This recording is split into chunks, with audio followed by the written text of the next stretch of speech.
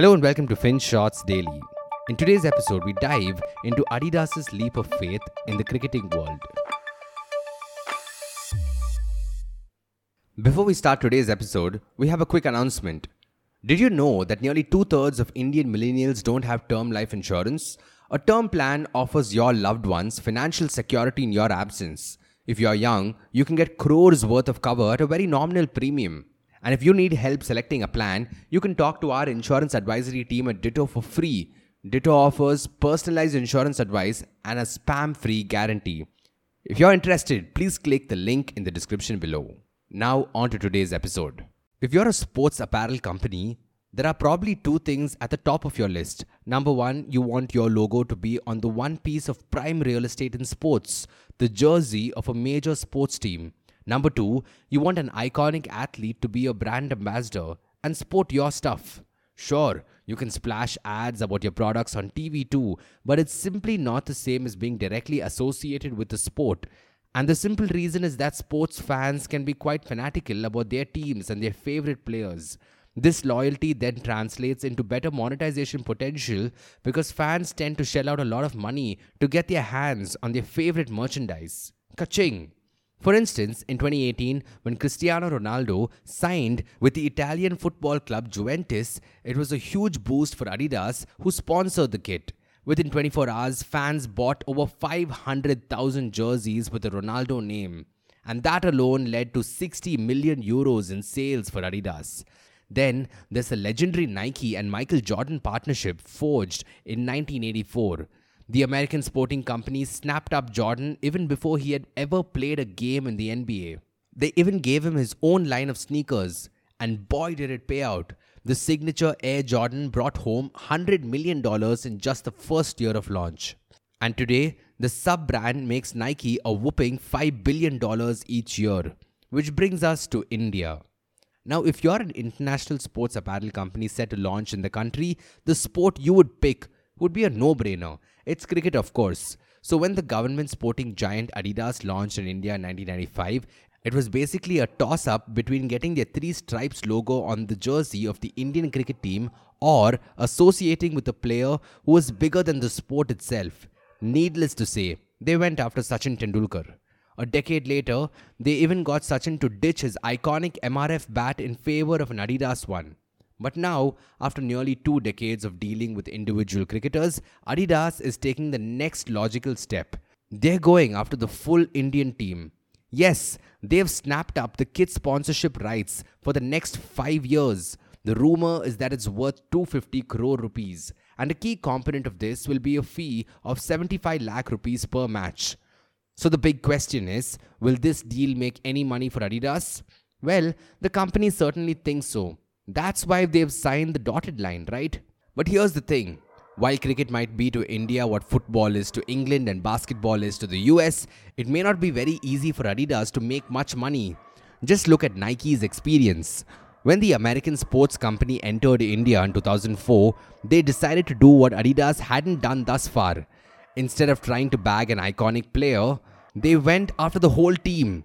When the Board of Control for Cricket in India, or the BCCI, invited bids for the kit sponsorship, Nike splashed nearly 200 crore rupees for the rights to get the swoosh on the Indian jersey for the first 5 years. Nike's bid was actually 60% higher than Adidas's bid back then. They renewed the contract in 2011 for another 270 crore rupees, and then again in 2016 for 370 crore rupees. For 14 years, it was Nike all the way. They were there on the jersey when India won the inaugural T20 World Cup. The swoosh was prominent on the sleeves when India won the ODI World Cup in 2011 too. Nike simply couldn't have timed their association with the team any better. It could have been a merchandise sales bonanza. But in 2020, Nike backed away. They didn't want to sign another contract even though they could have got it for cheaper. While Nike paid 80 lakh rupees per match in the previous contract, it would now be available for 65 lakh rupees. It didn't sway Nike. Now, the only plausible explanation is that the association with the Indian cricket team actually hadn't moved Nike's top-line needle all that much in those 14 years. But why? In a cricket-crazy country like India, wouldn't merchandise sales have skyrocketed during this period? Well, Think about how affordable Nike products really are. Apparently, Nike's Indian team jersey launched at a 3000 rupee price point, and by the time the contract ended, the price had jumped to 5000 rupees. There simply wasn't a big enough audience who would shell out that much money for a jersey. I mean, if you've ever been to a cricket match in India, you will know what we're talking about. Most people turn up at the stadium and simply pick a knockoff jersey that's sold by people outside. You won't find too many people donning an authentic branded jersey and walking around. Most people don't buy the apparel for Nike or Adidas. They buy it because of their love for the Indian cricket team, just to show support. And not to forget that apart from the fees being paid to the BCCI, there was a whole host of other costs too. Here's what the playbook wrote a couple of months ago. The math just doesn't make sense. You have to spend 50 crore rupees to 70 crore rupees a year on the sponsorship and make another 20 crore to 30 crore rupees to market it. You also have to provide the kits to the players and staff for free. New kits after every 3 matches. You have to customize the sizes according to each player's demands. If they're going to a cold country, you have to change the kit and give them all full sleeve jerseys, sweaters, jackets. It turns out to be as expensive as the actual sponsorship cost. And you also have to manage all the logistics on top of it.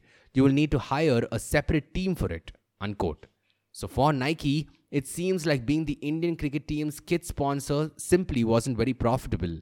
And it seems like it's going to be an uphill climb for Adidas too. Thank you for listening to today's episode. And if you want to share your feedback or suggestions, do drop us an email to hi@finshots.in.